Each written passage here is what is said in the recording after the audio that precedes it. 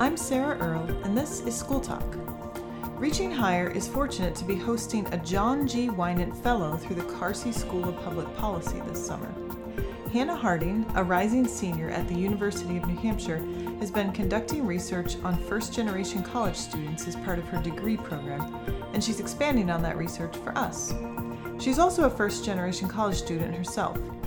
She joined me to talk about her own journey and what she hopes to learn through her research.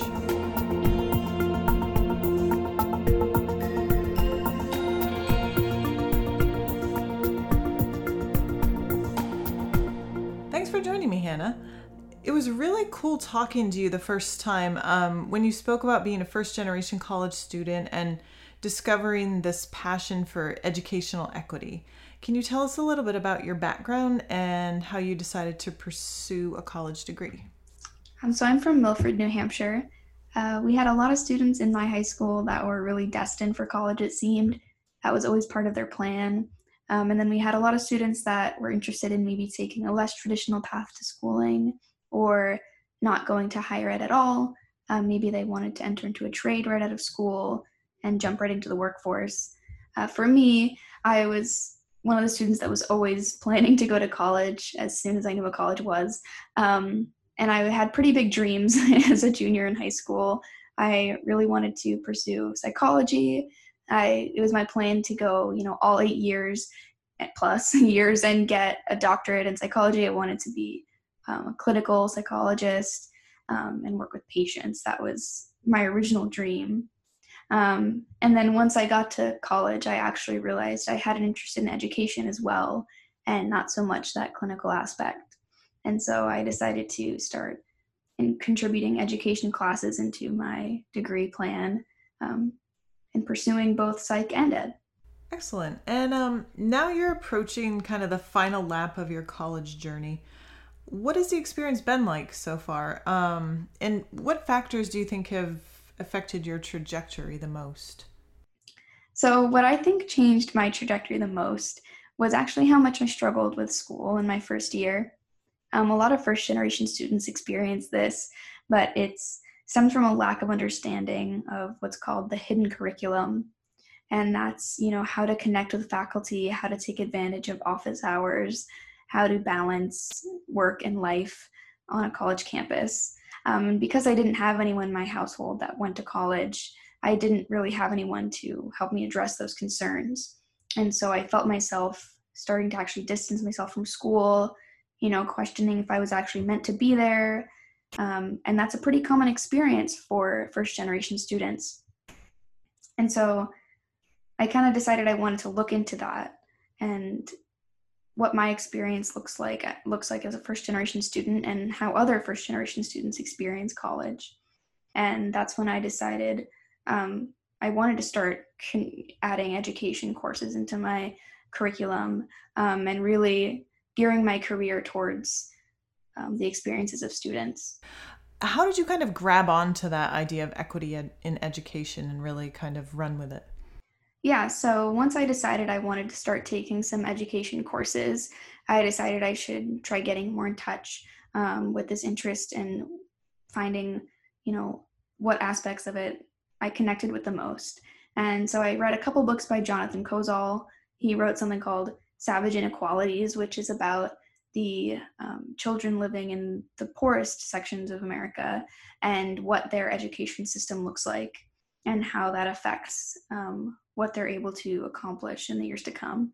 And also a couple books by Peggy Orenstein. She wrote Schoolgirls, which is about the experiences of young girls in the K through 12 system in typically more disadvantaged areas versus more white, affluent areas, and what those girls experience, how it changes the ways that they connect to education.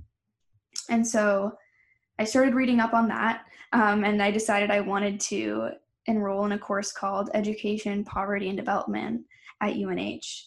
And during this course, I actually gave a presentation with a couple other students on New Hampshire school funding. It was during the Commission to Study School Funding, and we were able to bring in a New Hampshire Listens representative to talk to our class. And we actually showed the video that Reaching Higher had made about school funding in New Hampshire. And so that was kind of the perfect storm for me once I was able to connect, my personal experiences with this interest that I had in educational research with my home state. It seemed like destiny, honestly. That was when everything kind of took off for me. Tell us a little bit about the project you're undertaking on first generation college students as part of your program of studies. So UNH offers something called INCO 590, which is a 1 credit opportunity for undergrad students that are interested in exploring research and maybe developing a project of their own. And so I got to work with Dr. Judy Sharkey as my mentor. She was my professor for this education and poverty class, and she's also chair of the education department at UNH.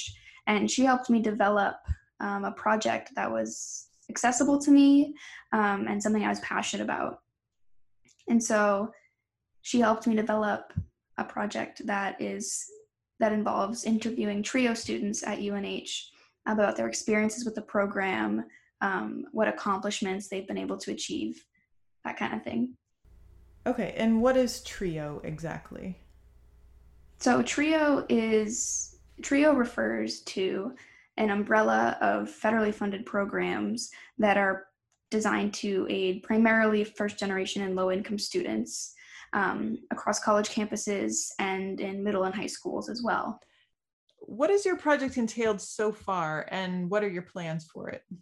Yeah, so the UNH program of TRIO is funded to support about 200 students each year.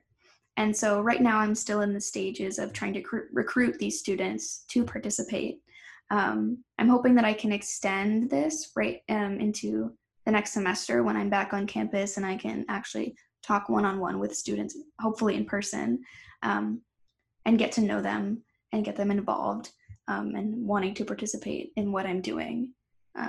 I've reached out to several student orgs on campus that I think are going to be most interested in having their voices heard, being represented in this kind of research.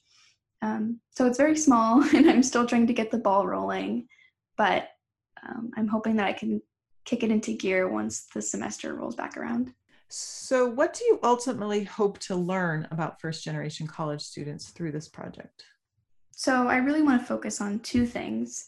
One is the TRIO supports that these students find most useful for them and what they've accomplished at UNH so far.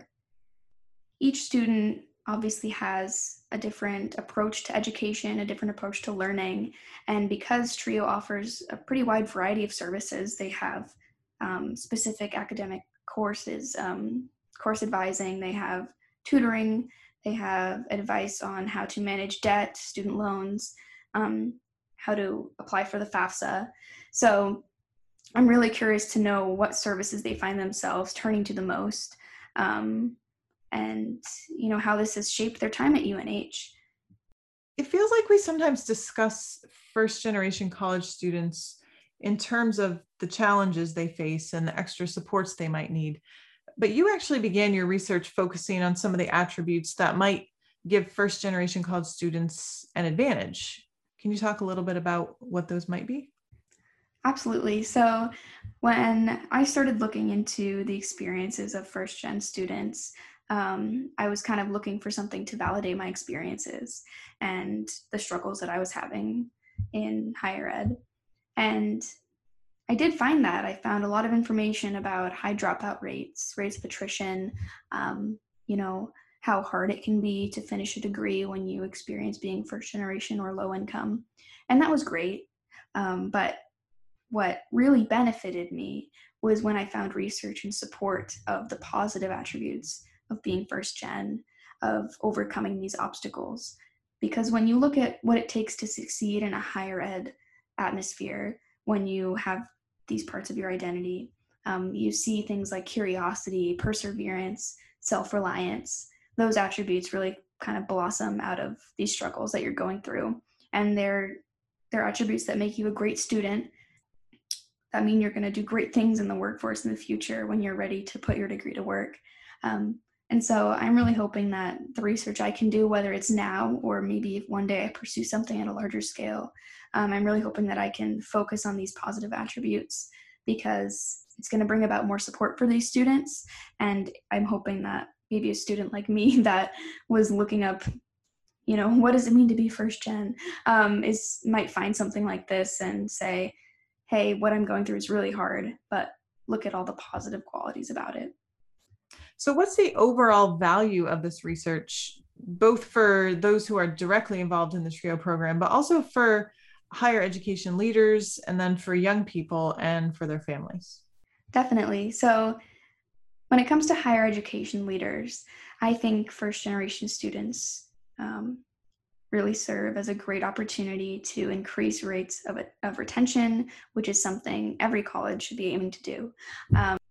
And when they see research like this that says, look what these students are able to accomplish beyond graduating, what are they able to contribute to a campus when they're accurately supported, when they have support systems like TRIO in place, look at all they're able to offer you in your university.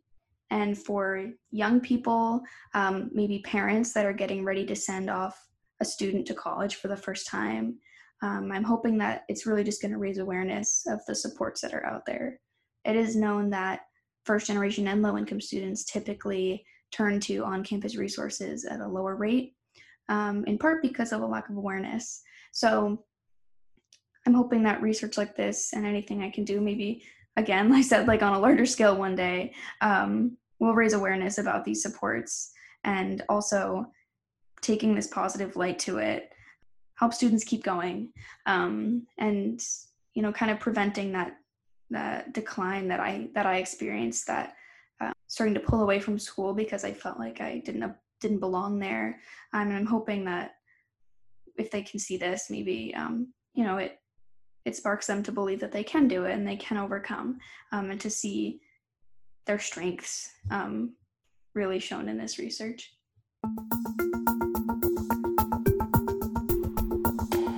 School Talk is produced by our intern, Henry Lavoie. To stay up to date on education news, follow us on Facebook, sign up for our newsletter at reachinghighernh.org, and follow School Talk wherever you get your podcasts.